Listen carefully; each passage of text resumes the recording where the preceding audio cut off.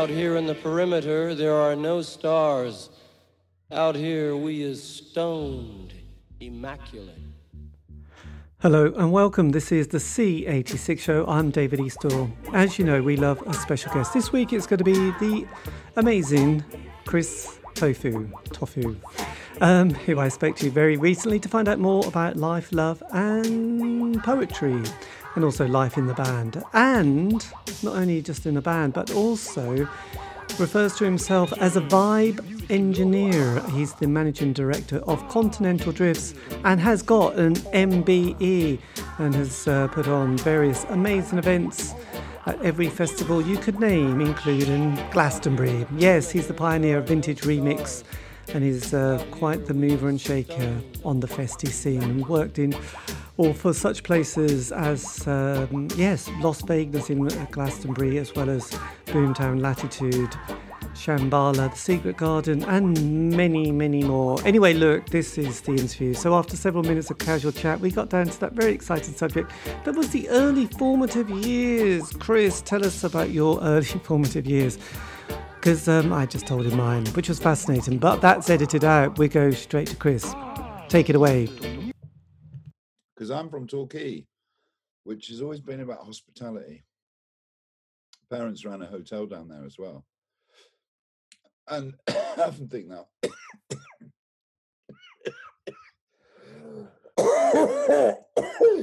yes. Me. There you go. Don't die. It's all about hospitality. But I went to this kind of rubbish school, and the biology teacher was also the religious studies teacher, and she was a Quaker, and she ran a trip to Glastonbury. Blimey. Because she was a Quaker, to look at the Quakers there. Right. She didn't go to see the Jesus Army then. It was the Quakers, not the Jesus Army. No, the Quakers were the first. I think you find that Evis is a Quaker stroke Methodist. Oh, yes. Very strong. Yes. Put in work in for the greater community. Yeah. So, and also that Good Samaritan stuff he does. Yes, absolutely. You know. Yeah, no, the sprites are kicking off, aren't they? I know. You still got sort of 12 days. Cough up, chicken. They really are. I can't believe it. Anyway, so then we all So what year did you go to Glastonbury? 82. Right. 83. Can't remember quite what year it was. Yes. When Judy Duke was on the main stage. We were just kids. And then everyone had to go for a day trip. And then when we all got back to the bus, there was like missing children and everything. And we would have to wait in the bus for ages while Aswad played on the main stage. You could practically hear it. It was really annoying. And yes, we went from then. And then the following year, we're like Stonehenge, Glastonbury, everything. The whole business, actually. Yes. So were you, because at that age, you were probably 18, weren't you? 16, 18 in 82. Yeah, in that way. Because I went to my first Glastonbury 87, and I must admit, I was a little bit surprised because walking up that main drag, all there was people selling drugs, weren't there? Hash for cash, speed, smack, but hash for cash. And I just for miles until I got to the King's Meadow. So when in the 80s. A little less then. Pardon? It was a little less when I first went. Right. It wasn't as bad. Yeah. So when did you all, because obviously, if you remember in the dear old 80s, there'd been the rise of the Socialist Workers' Party, Red Wedge. We had the folk tradition, well, no, not the folk tradition, people like, I don't know, the men they couldn't hang, the oh, yeah, like that sort of thing, yeah. And then we had the Seven Kevins, and there was not even one Kevin. The Kevins. There wasn't even a Kevin in the band. So when did did you sort of head for a musical direction when you sort of left school? Yeah, well, no, not at all. It wasn't until I moved to London in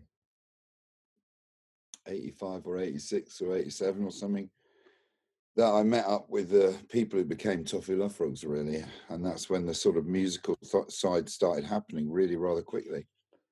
So yeah, that went on from there. Before that, I wasn't really that musical, and I'll be honest with you now, I'm really not that musical now. So what instrument did you pick up? Percussion. I've always been a vibe merchant. Right. So you got into Yeah, the vibe engineering is my middle name, and that's this what is I it. picked. This is your job Yeah, title, isn't it? yeah, So in that period, there was a lot of, going to camps and festivals. The djembe drum was kind of in everybody's cupboard, weren't they? In everyone's teepee and everyone's yurt. So was that your first percussion? No, listen. I think the thing is a lot of people look down on those sort of kiddie percussionists, and percussionists in general. And actually, those festival drum sessions that you and me have seen so often, like at the Stone Circle at Glastonbury or wherever, in the camps especially, Yes. those are people's first access to actually performing, and should be respected for what they are, which is, literally open access. People perform music of any variety with strangers. Can't be encouraged enough. I know. Well, no, I mean that was the time when, after the schooling experience of being told you can't play the musical instrument, getting a drum and just kind of Yeah, being part of 20, 50 other people, just going for hours on end. It yeah. was just extraordinary, and people got very kind of got transed out. They were very Kids excited. still got that experience now with all the stupid music that they're meant to learn to pass this level or that level, and they get there and it's like a obscure 16th century Polish, or whatever, a composer of classical music that they're made to learn without anything with vibe. Yes. So these things, like when Joe Rush pulled up with his drumming machine at Glastonbury, it was quite a revolutionary moment. It was around the same time. I don't know if you remember that. He had a whole massive truck there with tons of drums all over it, and it went 24 hours driving around the night. Yes, I remember the kind of Stonehenge made out of cars. My first Glastonbury. Same time. Yes, same time. And being again, quite amazed by it, having never seen anything quite like that apart from on, those early Glastonburys did have quite a vibe. So with the Tofu Love Frogs, had the band been going before you appeared?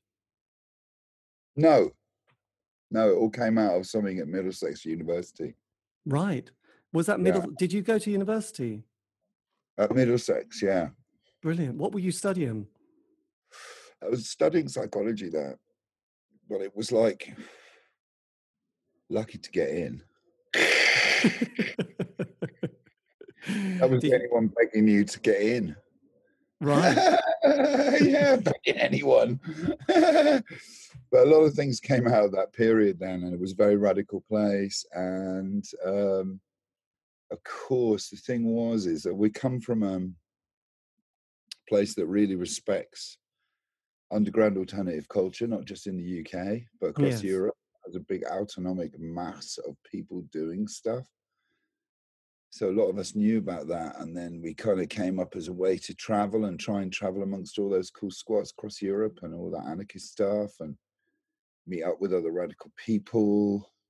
And the songs were so freaking radical that radio station be in jail by the end of the night if they played these tunes.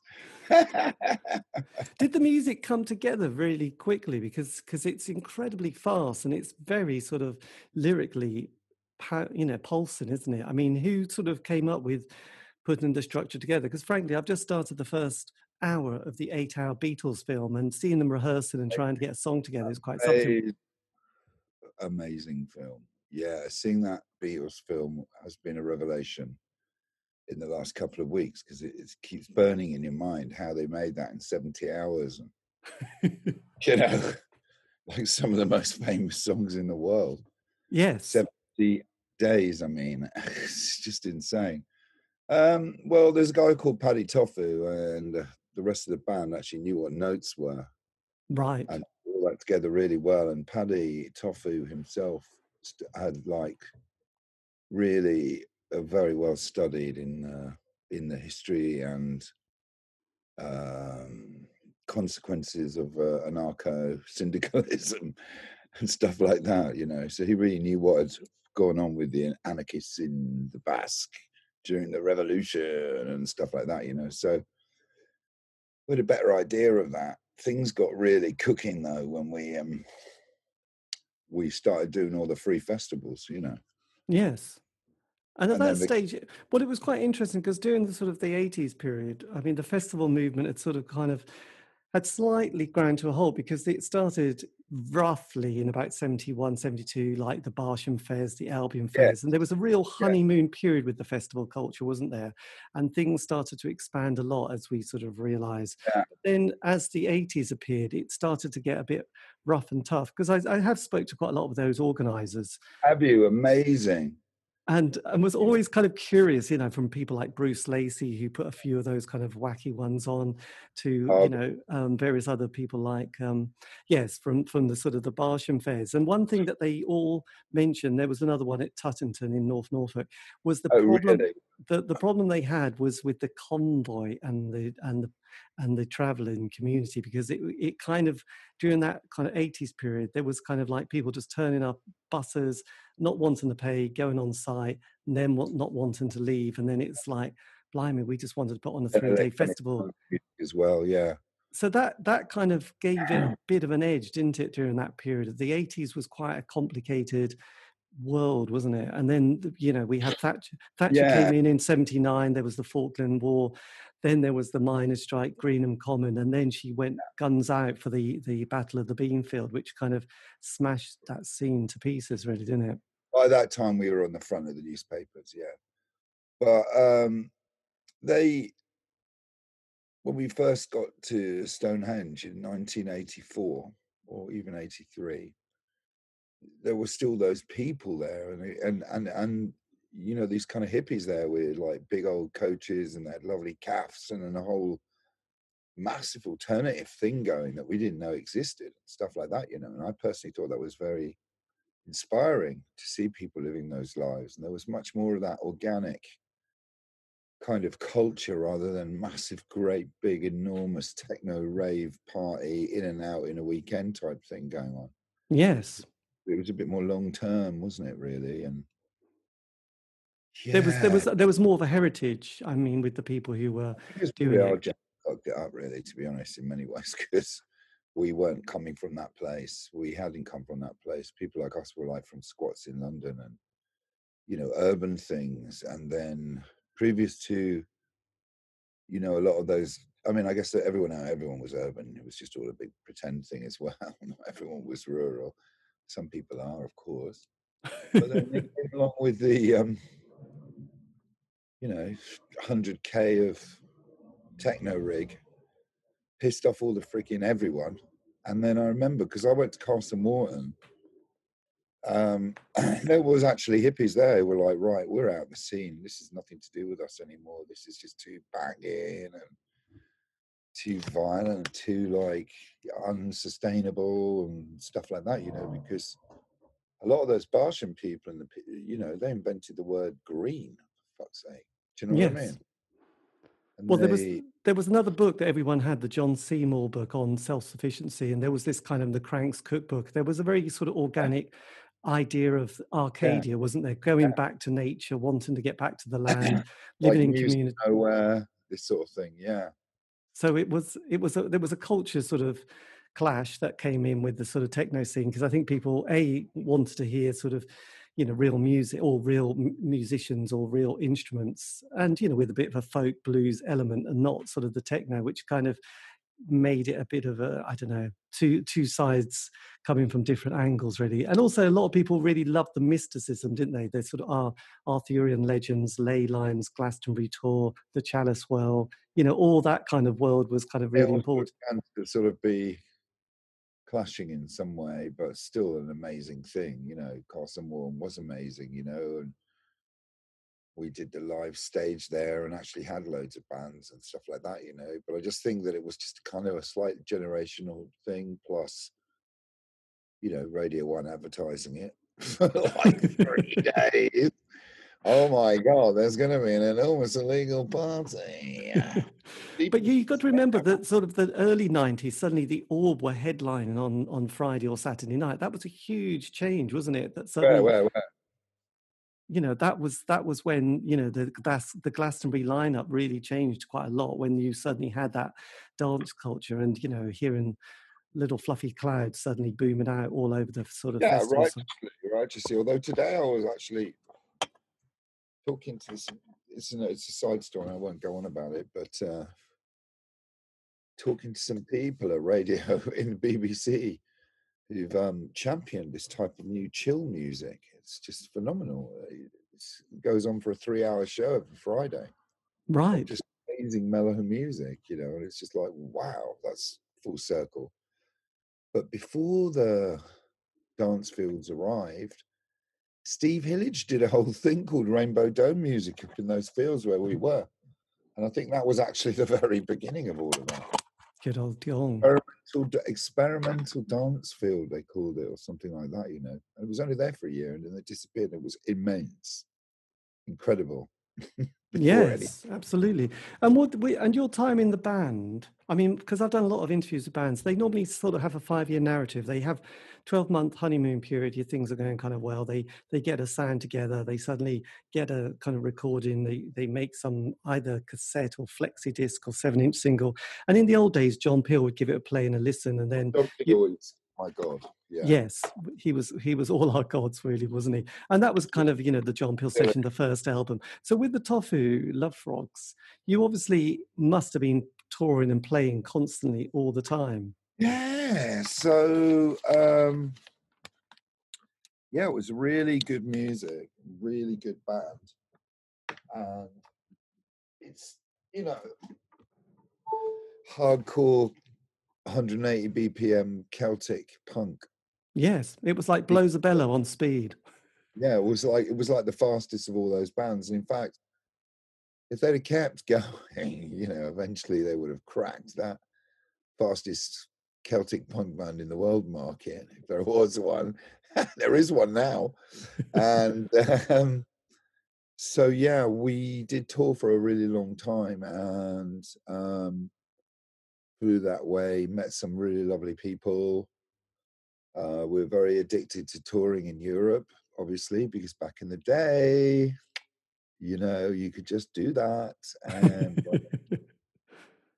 guess what? People thought England was cool. I know. Ancient history.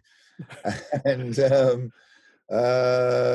so we did that for a very long time. I think a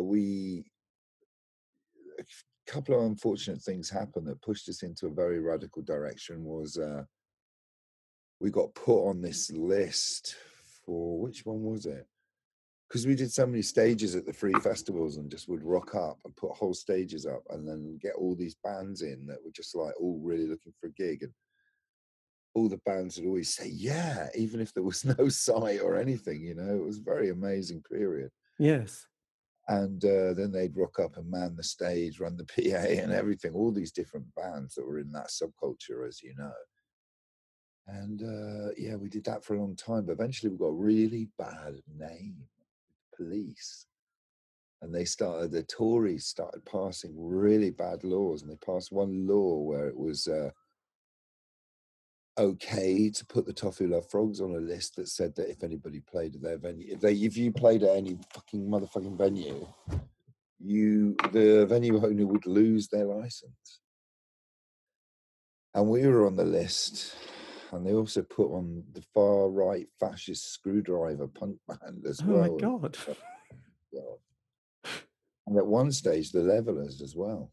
And the Levelers got themselves off the list like that, but we just didn't know how or whatever. Anyway, that went on for a while. And then that was like, well, fuck you. We're just going to do all these killer stages in free festivals, put up our own areas, make our own gigs. Yeah, and then at that time, the environmental movement had really kicked in. Mm-hmm. And we just began to do loads of those gigs because the vibes there were just more amazing than any vibe practically I've ever experienced up to this year. Yes, there you go. You navigated it. So then what happens kind of 97 with the band? Is this when the band call it a day? Yeah, something like that. It was just, they went on a bit without me. I was always managing them, but I was a very bad manager. So I'm a pretty bad agent right now. And yeah, they kind of did a few more things, and it was all really cool.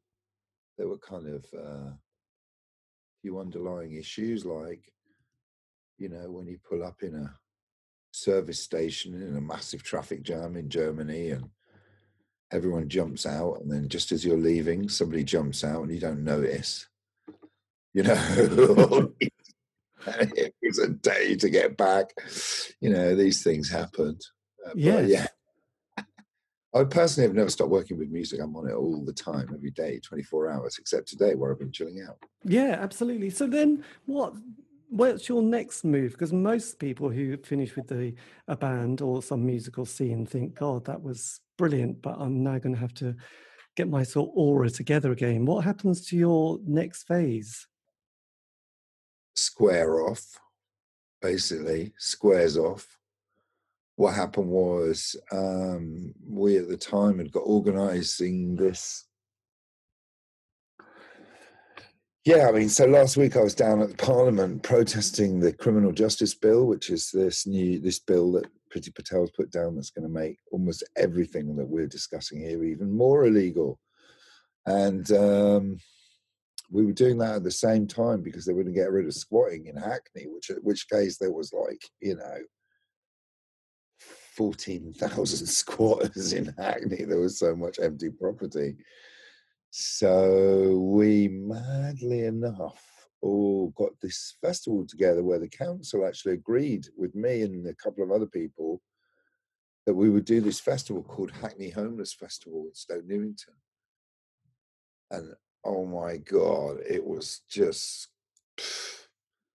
all those Albion Fair people. Strawberry Fair helped us run it. You know, they really set us off on our thing. That's why what you're talking about with the original Barshams and all that, I think they're really important in the DNA of some really massive parts of the event industry right now. Yes, there's that sort of, because people are not really into trying to make money. They're just trying to put it together and seeing how far you can take it and get sort of not get to the end of it. But when you organize an event, there is that moment where you just think, I'm going to really enjoy this, when it's kind of over, because you just feel like, phew, we've just managed to pull that off. That could have gone terribly wrong. But it's kind of the buzz, isn't it? Well, the second one went terribly wrong in the end.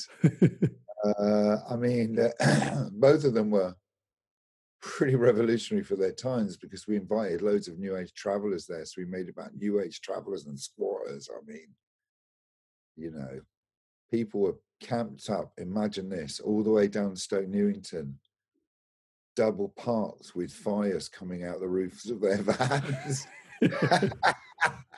3 days. All the people living on the pavement, you know, it was pretty mad and predates the posh Stoke Newington. Blimey. Yes. So you survived those two events, and then where do you sort of take it? Because kind of well, we kept going with that, but then people started saying stuff like, well, me personally, I began to feel really frustrated at the large amount of really cool culture that we knew so well from touring with, from programming all these stages. We started Lost Vagueness by then at Glastonbury, so we were running a whole field by then. And then we were like, this is ridiculous. All these great bands, RDF, Pain, Tarantism, Baghdadis, Tragic Roundabout, Transglobal.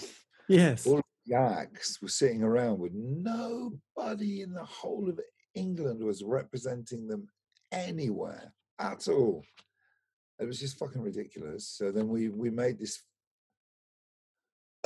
we made a compilation of all those acts and then sent it to all our friends and said, you know, the people that we've been touring with and the kind of other people. And then things went on from there, really.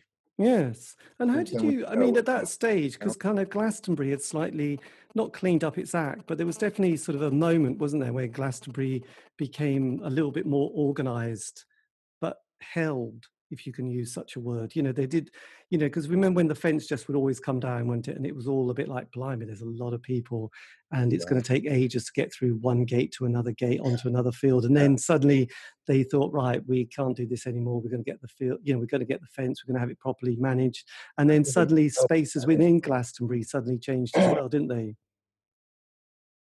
Yeah, so the green field, which again holds a lot of the DNA of, you know, your stuff. The green field in the beginning was where the theatre, above the Theatre Cabaret field, where it is now. And it was the first green field ever, and they had that there, and it was all pretty much into that little area, and then they spread out, as you say, and then all the way to the top, you know, right to the very top. And then yeah, it did sort of expand at that point, but because the fence was in, they finally had control of what was going on, aside to the last fence breakage, which was in the Las Vegas field. But yeah, after that, then they had it a little bit more controlled, you know. Yes, absolutely. And what did you, and how did you, on a sort of emotional, personal level, deal with these kind of, I mean, gigs? Because obviously, you know, I used to sort of be part of an organization that used to put on a camp, which was one of these 10-day camps in East Anglia, you know, and we'd get 600 people. And it was always, it was kind of an interesting time because, you know, you get the first weekend, everyone was very sort of fresh faced and excitable, lots of drumming. Then you sort of midweek, there would be this kind of wobble where everybody was having an Yeah, emotional moment. And then at the end, you just kind of, things are kind of being patched up while at yeah. the same time, a few people were having psychotic problems because they had sort of had swapping their kind of drugs for sort of different medication. And it was always kind of like by the Monday when everybody was going and you were just clearing up the rubbish, you just thought, I've really liked it, but I'm not sure if I'll ever do it again. But then 2 months later, you think, yes, I'm going to do that again because it's such great fun. And you forget you. So how do you sort When of I deal first with went that? to Loughborough, I actually thought there was, why the hell would anyone even think of organizing something like this? That was my first thought of when I first went to Glastonbury, funny enough. Well, it's all parts, isn't it? You know, as well. I mean, like, I don't get involved in production if I can possibly help it. I live in my own little island of kind of musical curation, and Right. I don't really do things I'm not so good at because when I've tried to do it in the past, it's caused major, major crowd issues. I've tried to get involved with production in the past, but luckily Yes. my business partners can handle all of that. Yeah. So did you become a kind of the Sorry. that's a nice. So do you sort of look at yourself as like a John Peel of sort of, you know, a musical roster? Yeah. Well, I would never put myself in those terms about the mighty John Peel, but I would definitely say John Peel's dedication to independent, non-mainstream music, um, yeah, is the reason why I think so many of us have come to those places in the beginning, especially rural people like myself coming from Torquay and yourself and everything. You know, that was the only thing that, you know, everything else in England at the time, apart from John Peel, another planet. Yes, he provided that soundtrack. And then, you know, it's kind of interesting. Suffolk You as well. obviously have an ability to organize as well as using photocopiers and also being able to laminate signs, which is always important at 2 a.m. when you think, oh God, no one's laminated a sign. When did your sort of like kind of business, you know, being able to sort of figure out Oh, how great. to? Yeah, kind of around the same time, really. With my illustrious business partner, Mel Wilds, who is, you know, super cool, and she's on the case now. She's putting on big acts all the time, as well as like crazy enormous gigs with Mandy, my business partner, as well. And then after a little while, first of all, John Peel did really help us in a number of ways, as did Joe Strummer in a number of little just pushing ways for us. because they could all see we were dealing with like just this purely independent, crazy music. And then that started going off into crazy genres like Balkan remix, swing remix, you name it. Alabama 3, electro blues, but from those small things, because everyone was representing a type of music that didn't exist before. Do you see what I'm saying? So Yes. and it needs to go in a box back in those days, more boxed. Everybody loves that genre. Boom. Something from the 50s when everybody loved rock and roll. Then they were skinheads, then they were mods, then they were like, all these different things that fly off. Yes. Suddenly cowpunk was a term, wasn't it? You suddenly looked at people. Exact. We love. Some of those genres are just enormous now. Yes. Some are just don't exist. Why do you think, because the Barsham Fairs, when they started, there was a medieval theme, wasn't there?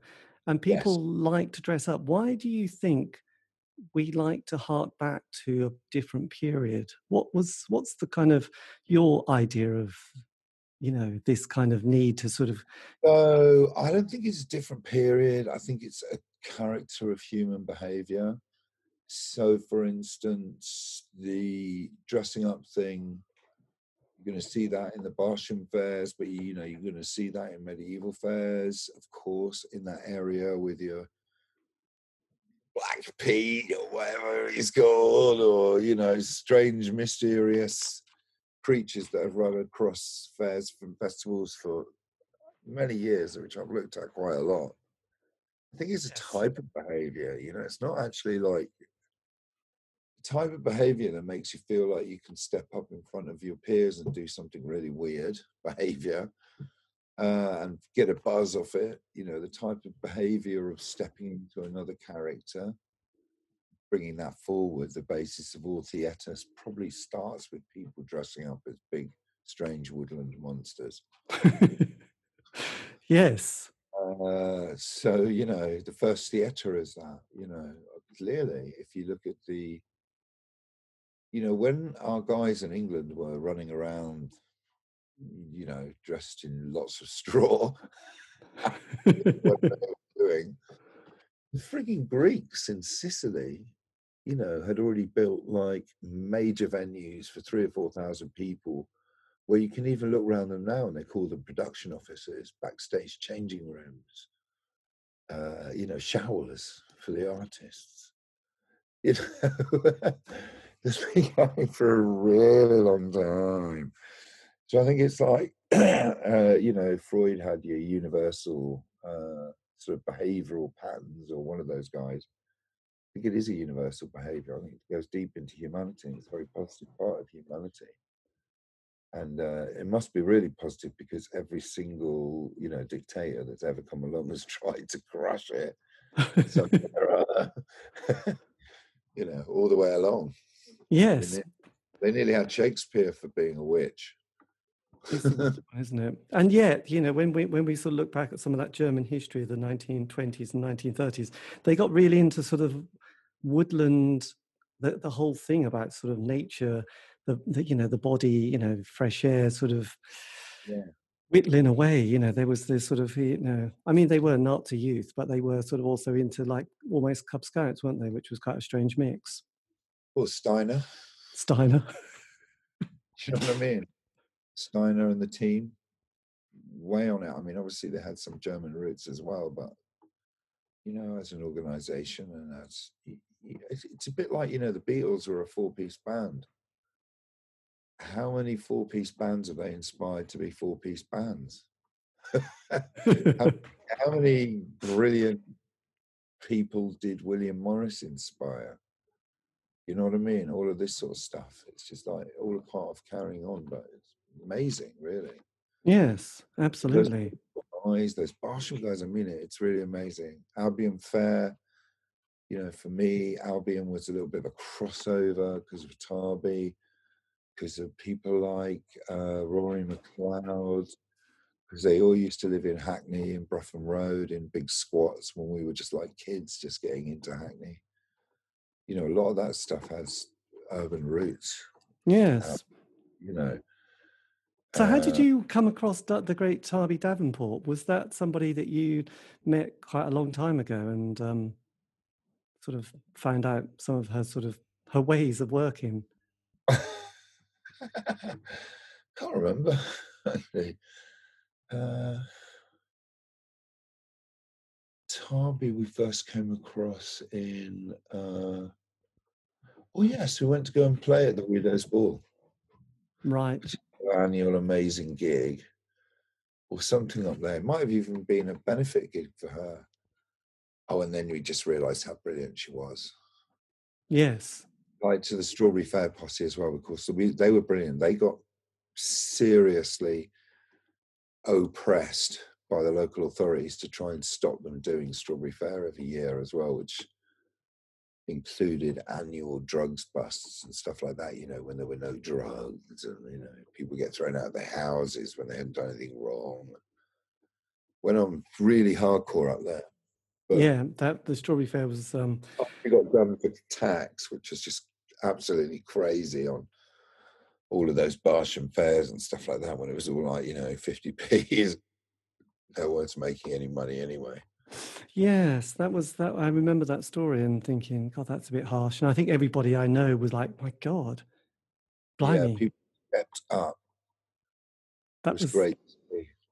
That was the terrible one. But then, I mean, you know, the great, or one of the great moments in your story is obviously you suddenly get one of the great sort of titles that you can be given. How did this just, you know, I'm sure you've explained it a million times, but how did this kind of come along? Because frankly, you know, roughly, without being too judgmental, one can't see this happening, can you? You can see, you know, Mick Jagger, you can see Paul McCartney, but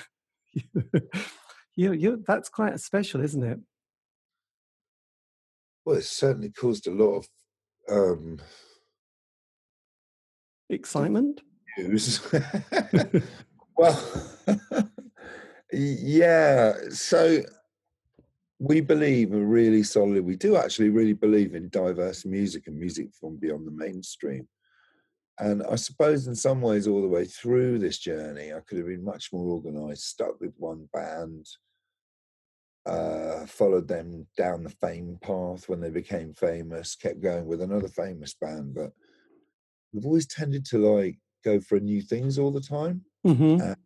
And, feel like we've got no control over the once the band becomes famous, you know, we very early knew we couldn't have any control over them because we're not big enough. Yeah. So we also have really championed, you know, Arabic remix, where Latin community of England mixes with the 21st century dance or whatever community, you know, and lots of those sort of different diverse cultures. We think that's really important. For instance, you're never going to goddamn see an Arabic act at any English festival ever when there's loads of cool ones. Yes. So that's always been our bit of our mission. And then we got a small grant from the Arts Council, another one, and then anyway, whatever's down at the Arts Council, they've got a whole kind of like way of, oh, this year, this guy's been doing this for so long. So, you know, it's an Arts Council thing, really.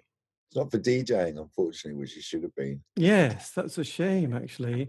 And did you get a letter in the post saying, by the way, this is quite exciting, you're going to get something really exciting? Well, bearing in mind my kind of like roots and stuff like that, I was all for not accepting that letter that came in the post because, yeah, very confusing, you know. I mean, I don't really want to be involved with that sort of thing.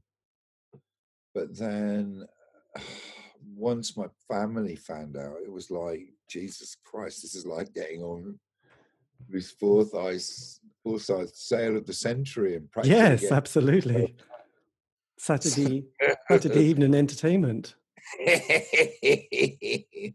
So yeah, I went down that road, and I think I've lost friends because of it as well. You know, really. Yes. Well, I guess, I mean, in the 80s, I was particularly uptight and angsty about everything. And, you know, any sort of whiff of kind of people being commercial was kind of automatically a sellout. And I always remember was it the comedian Bill Hicks talking about, you know, if you're in marketing, kill yourself, because that's it. That's the end of it. If you ever did a voiceover on an advert, again, you couldn't listen to that person's record again because they'd Oh, sold out. really? Yeah. But then now it's sort of, I remember listening to Stuart Lee sort of talking about trying to get films made and putting them on Sky Arts, and he said, well, I know it's Murdoch, but we're starving artists. We do need to get some money, and we're not going to be able to do it as we used to. So you have to somehow just get paid. That is just while trying to keep your integrity. So I guess that's the kind of the great sort of juggling act, isn't it? Yeah. Oh yeah, of course. Yeah, but I mean, accepting, yeah, the establishment. I mean, a lot of people have said, oh, maybe it can, maybe somewhere along the line, rocking up with that MBE thing can be helpful. Yes, well, it's all my wild friends are all forever blagging me to write their references now, which is a bit strange. I don't have a clue what they do. No, absolutely. And so look, because obviously we both love John Peel, and I do remember that one of the most amazing records he played was by a German North African band called Dissident, and I just remember him playing it one night and just being completely blown by it. Oh my God, you're going to freak out, Dave. Your man from Dissident is a friend of mine who I meet every single year. He's at Womex. Me and him got on really well. I'm trying to remember his name. I'm so like old school. I can't remember his freaking name. Well, he's in Berlin. I did an interview with him because I just wanted to get him on the show, and I just love that. There was a record he did called Electric Sahara, and it was just like, my God, it was just mind blowing. And I managed to get the vinyl record, and just so pleased that I managed to track him down. And he was cool. Oh my God, dude! I have a copy of a load of Dissident records here that I've never been able to open on account of the fact that my record player is buried in something. Yes, well, that's the other problem. He's so charming, that guy, and I feel for some reason he's like probably overlooked, but probably the granddaddy of punk in the whole of Germany. Yes. Do you know what I'm saying? And then his world music thing was because he's at Womex, which is the World of Music, Art and Dance big conference that goes on annually for all those genres. I've been for many years now, like 16 years. And so is he. And it is amazing that he just continues this, and his take on that kind of global remix is fantastic. It's really different. Yes, and also on the world of being inclusive. I mean, because I did hear another interview where you were putting on kind of raves for deaf people, which just sounded amazing. When did that idea come along?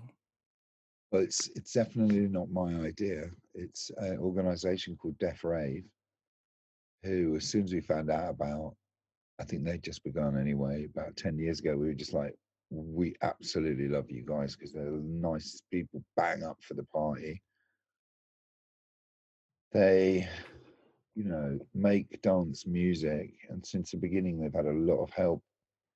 I think DJ Fresh is where they've got their main studio at the moment. And, there's different levels of deaf. I'm only can hear in one ear myself, actually. And they make music based on whatever they're feeling from the sound, even if it's just sound waves vibrating through their bodies. So yeah, and it's getting bigger and bigger and bigger. And Troy and the team are just they're kind of like family these days. Love them. So yeah, we've done the first few festivals with them. And long may it go on. In fact, they're now like properly getting funded by the Arts Council, which they weren't until last year. God, that's amazing. That is just a lot of the people involved in the deaf community are not actually Arts Council funding people. Right. That's it's not good. So what's your sort of plan for the winter and next year? What have you been lining up? The festivals seem to be roaring back for last year from next year. So the period during the festivals, I'm just trying to get a picture on it now, is beginning to look very, very, very busy. And, I hope I can physically actually do some of these 2 or 3 stage weekends. But it's a very short period of time. And the rest of the time, I'm involved in a whole bunch of crazy projects at the moment. Like the team from Shangri-La all of us created this virtual reality universe. Ended up doing the first virtual reality festival in the world. Ended up with millions of viewers and stuff like that. And then we were thinking about when we were going to come out of lockdown, what we're going to do. And then we had a bloody amazing venue in Bristol that sells out all the time called Lost Horizons. Right. Not that it makes me, it's not a money thing. For me personally, there's so many costs. So there's a whole amazing venue going on over there all winter. And I'm doing loads of little gigs, generally planning next summer. Yes, absolutely. And how did you cope? I mean, I know you probably got asked this so many times, but just roughly, how did you cope during the sort of lockdown period? Did you think, oh my God, this is a time to relax, this is time to rethink things, this is, oh my God, my life is going to take a massive change, possibly? I'm still coping with it now, to be honest. I'm still coping with it now. Because everybody's left the office and I'm like me and another guy are on the barge. I'm not used to that for starters. I've had like Continental Drifts is 26 years old of people hanging around and loads of people around. You know what I mean? So that's another one. And then, we're both born in the same year. So you can't possibly in this job hold on to culture when it's not yours. I.e., also, if you're like some old geezer who's just like racking out the same old stuff, it's just some stage the youth have to take over. Yes, that's part of my musical career at the moment. Right, an existential moment. Yes. Did you sort of find yourself being drawn occasionally to things like the Burning Man festival in the depths of America? We are England Burning Man, 100%. And we always have been. And that whole traveling lifestyle, massive festival, Robodoc, crazy European, Ural Festival, bizarre things like the Mutoid Waste and the Arcadia and Archaeos and all of those post-industrial circus things. Cumulatively, we are those guys. Yes. You know what I mean? I just wondered where you were, did you sort of see things like Cirque du Soleil and that kind of culture as well as being part of what you're trying to also sort of bring into your... Yes, it's true. And it was quite an interesting experience. But as they, those things have developed, just to run those things, they have to run it like, Amazon fucking hacking warehouse. Run a lot of rules, a lot of straightness. They certainly not using a lot of circus people. Use more people like Olympic athletes, stuff like that in their shows. So, but we have worked with them. But I have also seen that organizational body of work go from street theater to where it is now. Is an incredible journey. I mean, yes, absolutely. Have you sort of at times... The guys aren't running it anymore, by the way. So. No, they've long gone, haven't they? Do you sort of realize, or did you ever sort of find yourself thinking about people like Andy Warhol and the Factory sort of needing to be sort of surrounded by a sort of scene of people to keep your sort of own sort of creativity going? Is that kind of an important part of your sort of working process? Yeah. You like asking President Trump honeypot questions. I've always been like Andy Warhol. No, I was just kind of. There was a theatre company, the Theatre of the Ridiculous. I think. Oh no, the Coquettes in San Francisco, late '60s, early '70s. And I suppose there was that kind of scene. And I've done some interviews with various members, Fayette and Pam and someone else. And it was just kind of. Pardon? Which there's a fantastic one of those in England. Yes, Called And Moomba. it was kind of getting those kind of like-minded people together to have those kind of moments where the planets kind of line up, and you just think, God, we just got so many good ideas. And a bit like going back to that Beatles film where they're having those conversations about putting on some event, and they're all coming from different angles, and the tension is just and it's not lining up at all. And you can just think, God, Yeah. I've been in those meetings, and they are really painful. You haven't seen the end of it yet, right? No. I won't say anything about it. Is it dramatic? Well, they needed a vibe engine. Well, you'll have to see. They needed a vibe engineer. So what would you say to a 16 or 8 your 16 or 18-year-old self starting out, if you could have just whispered something in that person's ear?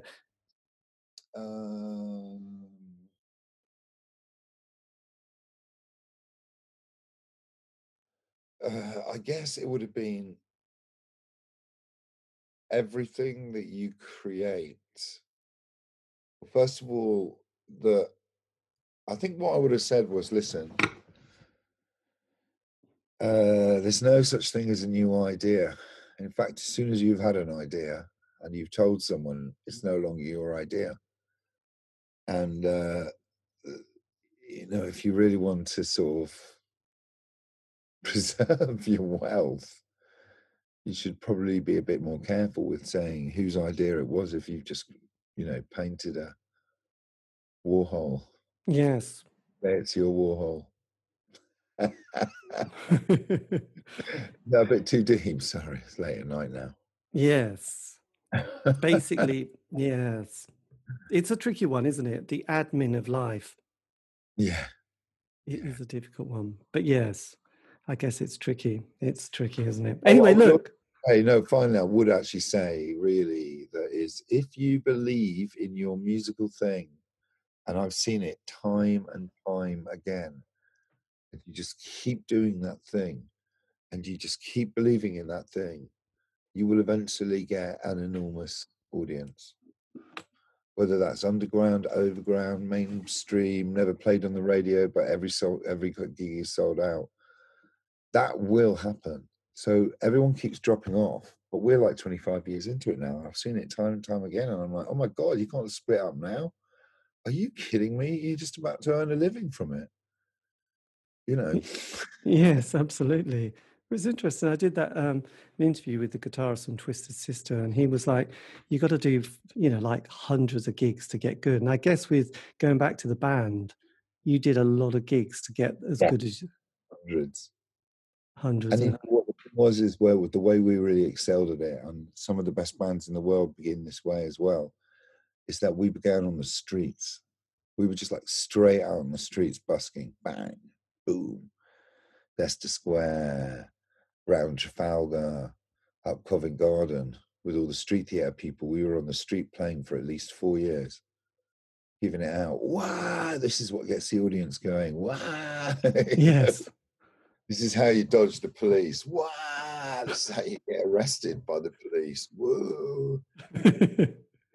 Well, the great thing is all your work is there on sort of SoundCloud, isn't it? All the tougher stuff, yeah. So many stories. So many stories, and write a book, even if it's just for the entertainment of my family. Have you managed to archive? Have you kept an archive of your kind of work? Terrible at that, but I have got a lot of printed material. But I actually had a flood in my house this year, and loads of it got ruined. Oh. Yeah, the whole of this area was under the same flood that hit Suffolk and destroyed one of the festivals up there as well. Shoot. Yeah. That's not good. Yeah, what a shame. But anyway, do one day write your book, because I think it'll be amazing. It's got to be done. I mean, these kind of subculture books are just brilliant, because that's the history that people aren't going to tell. I mean, when you hear about the 80s, you get Dylan Jones talking about Spandau Ballet and the Blitz Kids and Duran Duran. You think you get whole documentaries about what happened in Chelmsford or Basildon.